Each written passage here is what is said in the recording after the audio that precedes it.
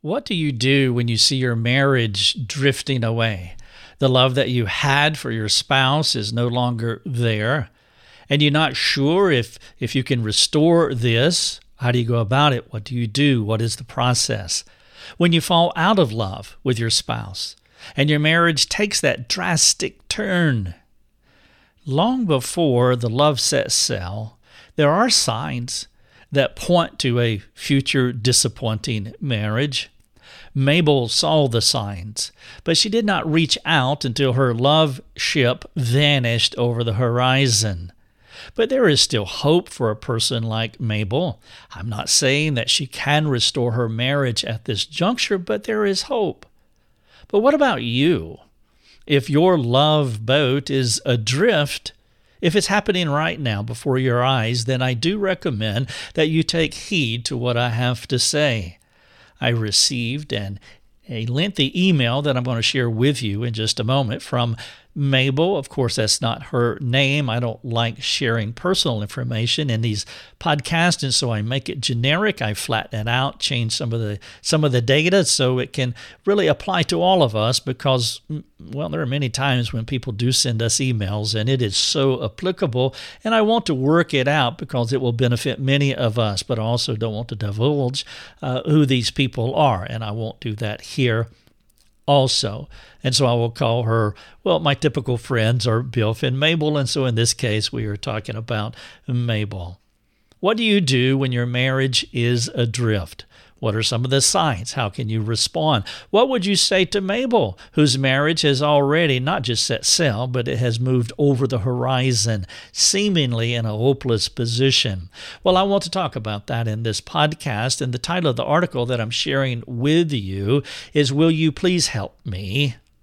I Do Not Like My Spouse Anymore. I derived the title for the podcast and the article that I'm sharing with you from the email that was sent to me. Here is the flattened out version from Mabel. She said, I read your booklet. Help. My marriage has grown cold. I think I am the wife in that booklet. I told my husband that I don't care for him. I have no affection for him, and if we were dating, I would break up with him and never turn back. I have all kinds of questions for you, like how do I live in a marriage like this? Can God give me contentment when there is such a difference between my husband and me? How do you think I'm sinning, especially since I don't love my husband? I'm not even sure how to forgive him after all these years of disappointment and friction between us. I have no idea what to do or how to let go and start over again. Everything I try does not affect my husband. He does not change. My heart feels frozen when I think about him.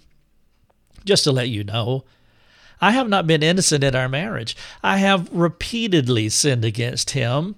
Initially, I never realized how my sinful responses would cause him to be so apathetic toward our marriage. Though I have asked him to forgive me, he looks at me with disgust and disinterest. I have my life, and he has his. Our marriage causes great concern for me regarding our young children. What will life be like for them? What can I do for them? Though we have been in counseling, it does not do any good. He does not change, and I feel hopeless for the marriage and our children. Help. Signed, Mabel. And of course, it's not Mabel, but the story is true, albeit flattened out. This is a typical email or forum response that we receive on a regular basis. There is rarely a week that goes by where we don't receive an email or forum post like this one. The cries for help come from husbands and wives. In this case, it's a wife, but what I'm going to share with you, it applies to either the husband or wife, whether you're Mabel writing this or Biff writing this. What these spouses had hoped for their marriages takes a turn, usually imperceptible. And only after years have passed do they realize something is woefully wrong. And it's at that point they sense hopelessness. And so in this email, it is a true account. Again, I am calling the person Mabel. This is not unusual as far as what we receive. I want you to know that, because sometimes people do ask the question, Rick, what do you do? Some people have a hard time connecting the fact that we are an internet ministry and the Lord has positioned us to help so many people. Even as I was preparing this article today, I received an email in response to our Life Over Coffee episode 307. In that podcast, I was responding to another email.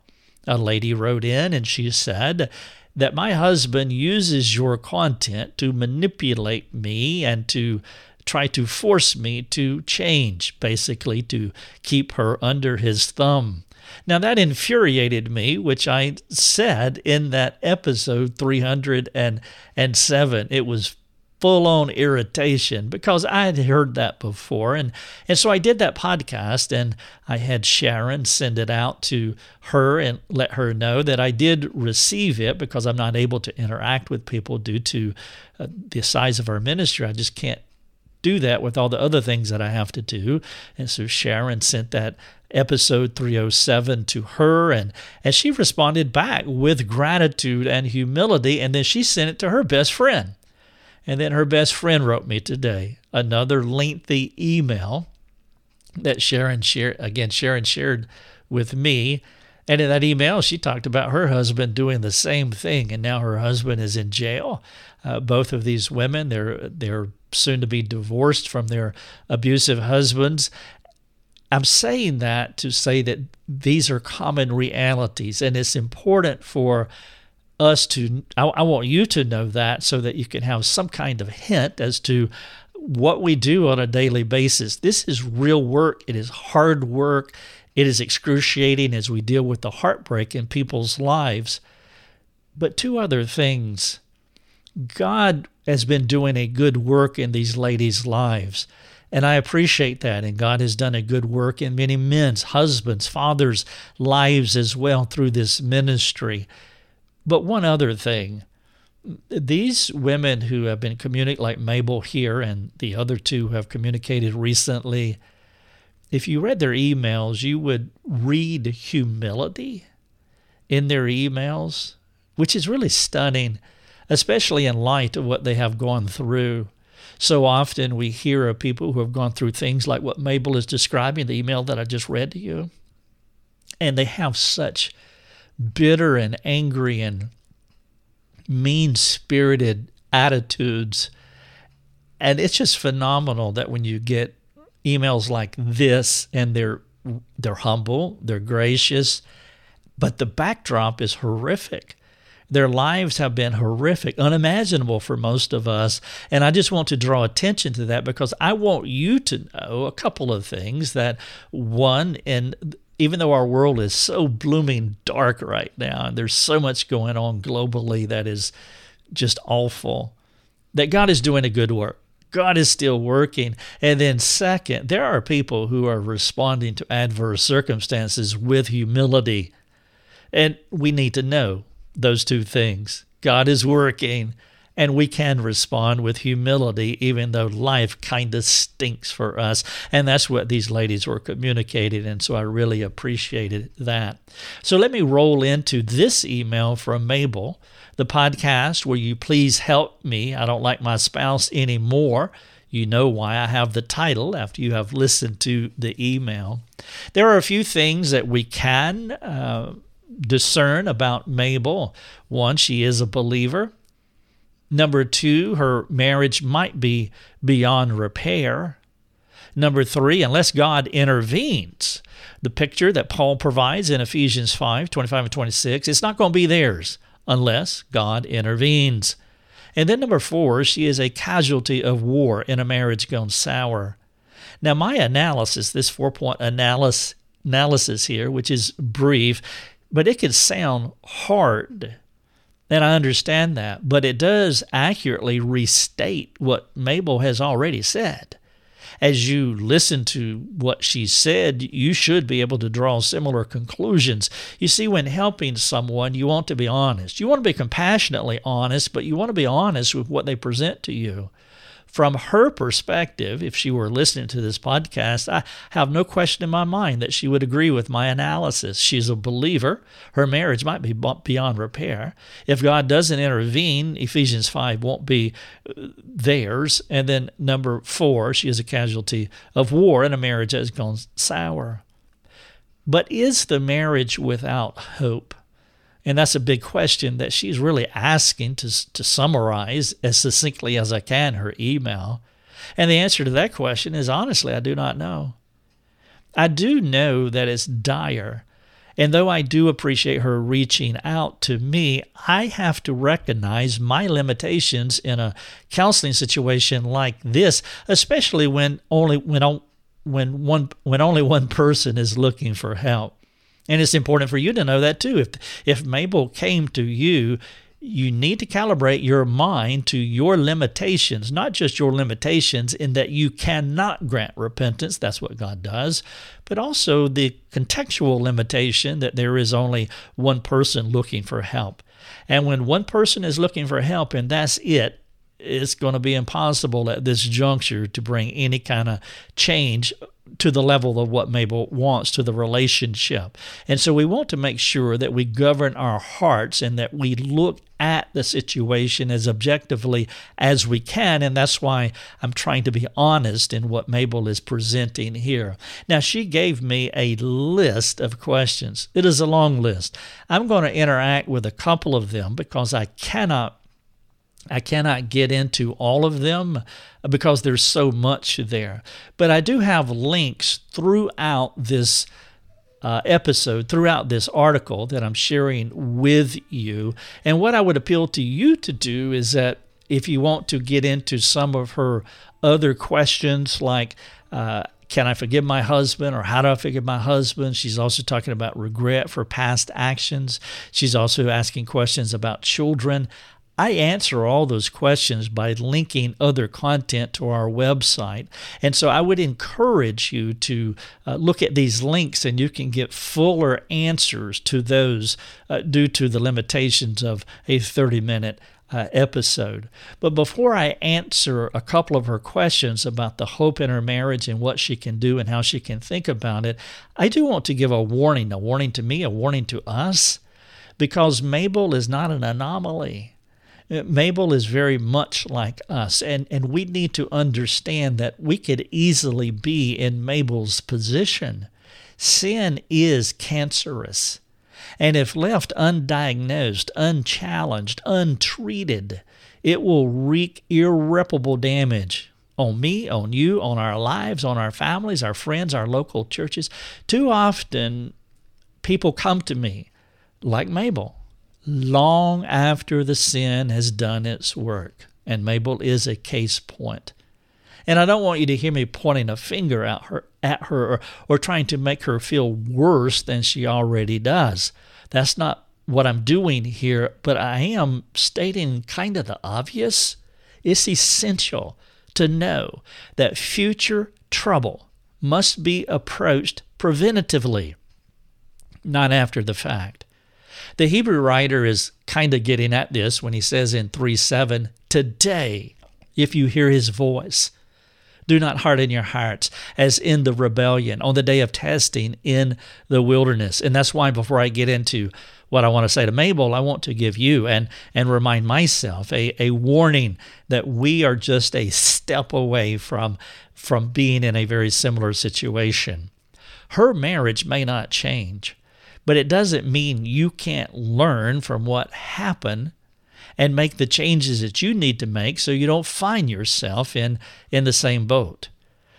The aftermath of sin's destruction is far more excruciating than preventative measures that can prohibit such future heartbreak. And so you have two things that you can look at. Here's the tension. You can think about the aftermath of sin's destruction, and that's where Mabel is right now.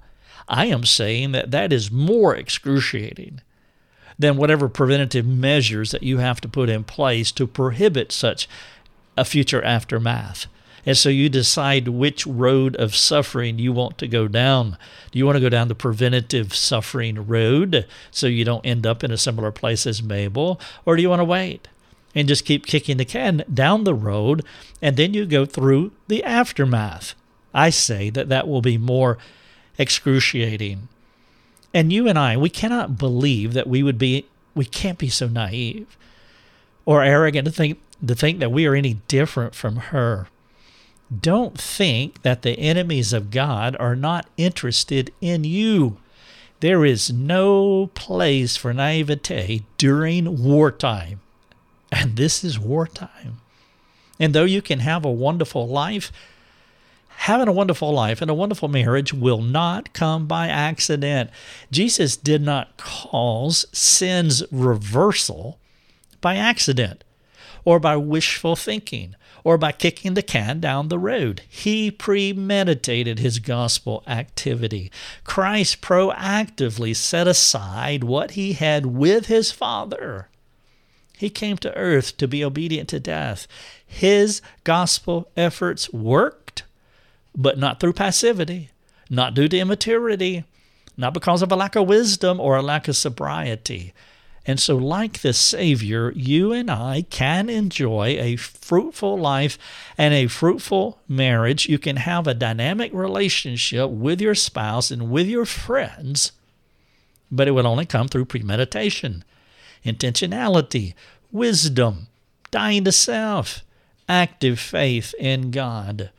And I do believe that if Mabel could share with you today, she would share these things. She would warn you as I'm warning you and taking heed to the same warning. She would want you to know the pitfalls in relationships and the heart's deceptions when it comes to romance. She would warn you not to do as she did. And though Mabel cannot go back in time, there is a path forward. And so now you've had your warning, don't do as she did, and I will try to heed the similar warning. I won't do as she did. By the grace of God, how do we help her? How do you interact with a couple who has her questions? Well, I can't answer them all. And as you were listening, she gave me a whole battery of questions, which is great. It's really, really good. But if you're interested in getting into all of her questions, and then I appeal to you again that you go to this article and you will see maybe between 30 and 40 links embedded inside this article. And so there are thorough answers here. And so if the questions, all of her questions are vital to you, then you have your answers right here in this podcast, in this article titled, "Will You Please Help Me? I Do Not Like My Husband Anymore." Mabel's marriage can change. It can. I mean, let me illustrate. Think through all the hopeless situations in the Bible. Moses and the Israelites standing on the water's edge with an army marching forward to eradicate them. I just read that this morning. Read or listened, I can't remember. I do a reading and I do a listing, but I'm kind of in the same era. And so I was in Exodus and I was reading that or listening to that this morning. And so I threw that in this article. When thinking about Mabel's marriage, can it change? Well, I was thinking about Moses and the Israelites standing on the water's edge with an army marching forward to eradicate them. Or what about a man coming to earth to die on a cross to rescue humanity? It is a well-worn question, but one worth asking again. Is anything impossible for God? No doubt God can do incredible things. The fact of the gospel informs moments of insanity, meaning not thinking sanely or not thinking biblically. To be sane is to be biblical. And so to think sanely is to think biblically. And I'm using language that I hope will grab your attention, because if we're not thinking in line with the Bible, then anything that deviates, that goes outside of the line of Scripture, the canon, the rule, anything that goes outside that line, well, that's insanity. And so and we all have those moments of insanity, right? And so the fact of the gospel informs us when we're asking insane questions. Can God fix this? Of course he can. But there is a better question that we want to ask. And that question is, will God change Mabel's marriage? Or perhaps you're asking this question, will God change your marriage? Today's questions about today's marriage that has future answers is not answerable, because no one can say, yes, he will.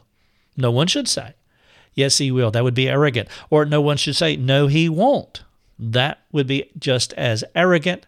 There is an element of mystery in Mabel's marriage that she will have to wrestle with to find contentment in Christ alone. You remember the question she was asking, how can I find contentment in a relationship like this? Well, if contentment comes with only one answer, only one final answer, that my marriage has to be right, then contentment won't come.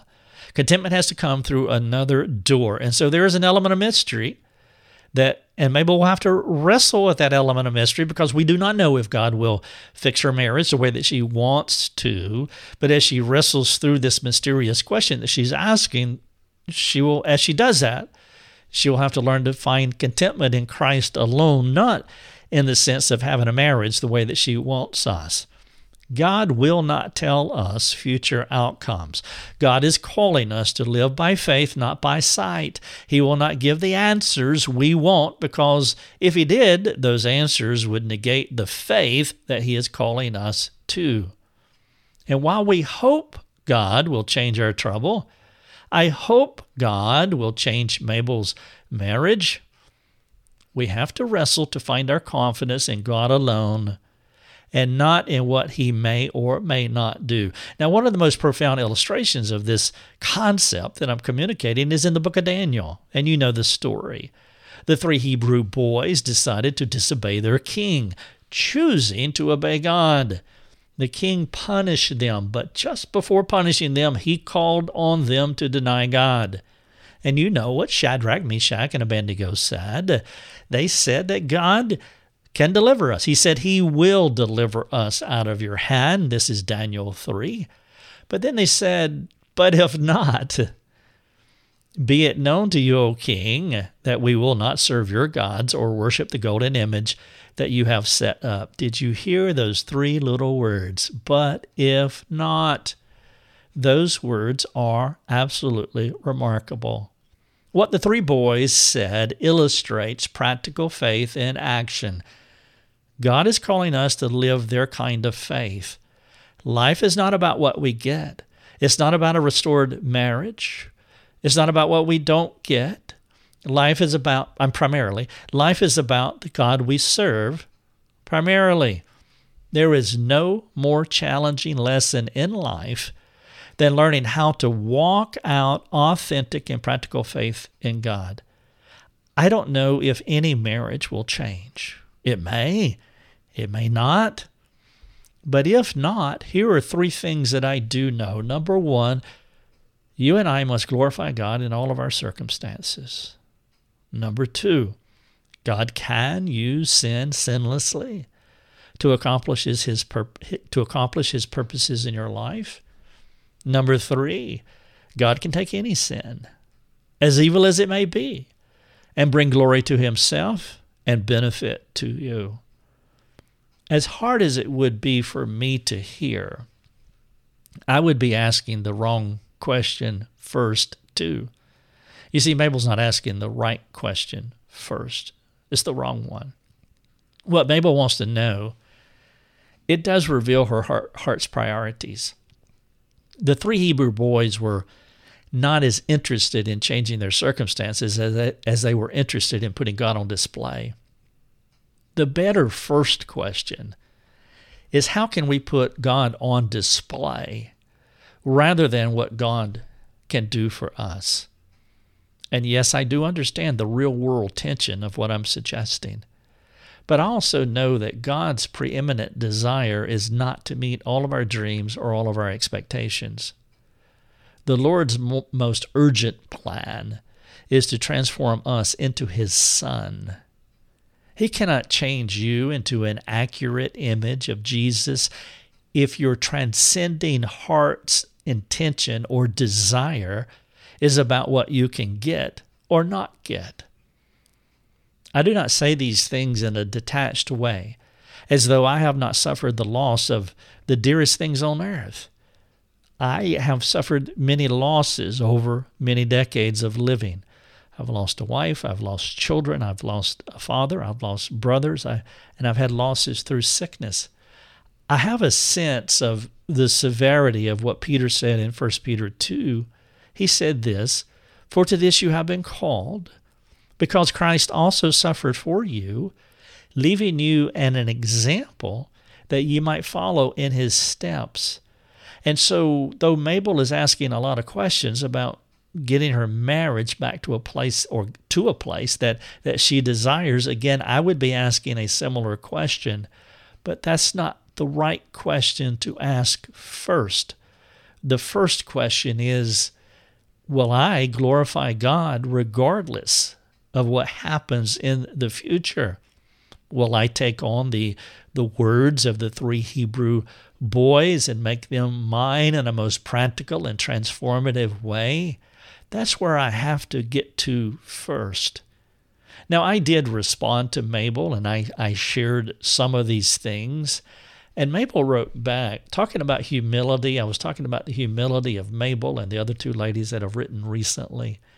Mabel wrote back, and she said that she knew the answers to her questions. And by the way, I assumed that she did.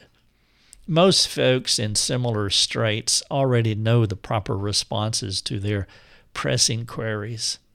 She said that out of despair and desperation, she was looking for a magic pill, and I knew exactly what she was saying. She was reaching out in part to speak to someone with a faint hope that the answers would be different, and I so appreciated her humility. Many years ago, I was searching for that magic pill, and I never found it. Not the pill that was going to give me what I wanted. The pill that Mabel was looking for, hoping that she could get what she wanted rather than hearing what she already knew. Perhaps it would be better to say the magic worked differently than what I had anticipated. God gave me something else. He gave me something I did not ask for. He gave me something I did not think about. And it's been more than 30 years later, and my losses were the primary means of grace the Lord used to stabilize my soul. It was through the loss of all things, that I found God. And Mabel knows that the magic pill is not getting her life the way that she wants it.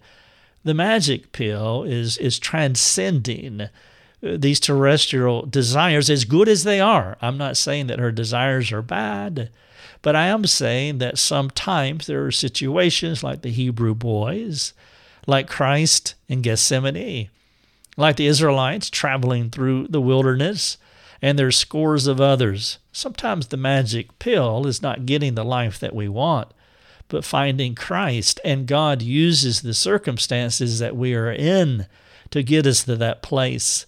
I will close the podcast by sharing something that you're quite familiar with. Another person who found the magic pill, not through these earthly things, but through something else. He said this, "Though I find myself have reason for confidence in the flesh also, if anyone else thinks he has reason for confidence in the flesh, I have more.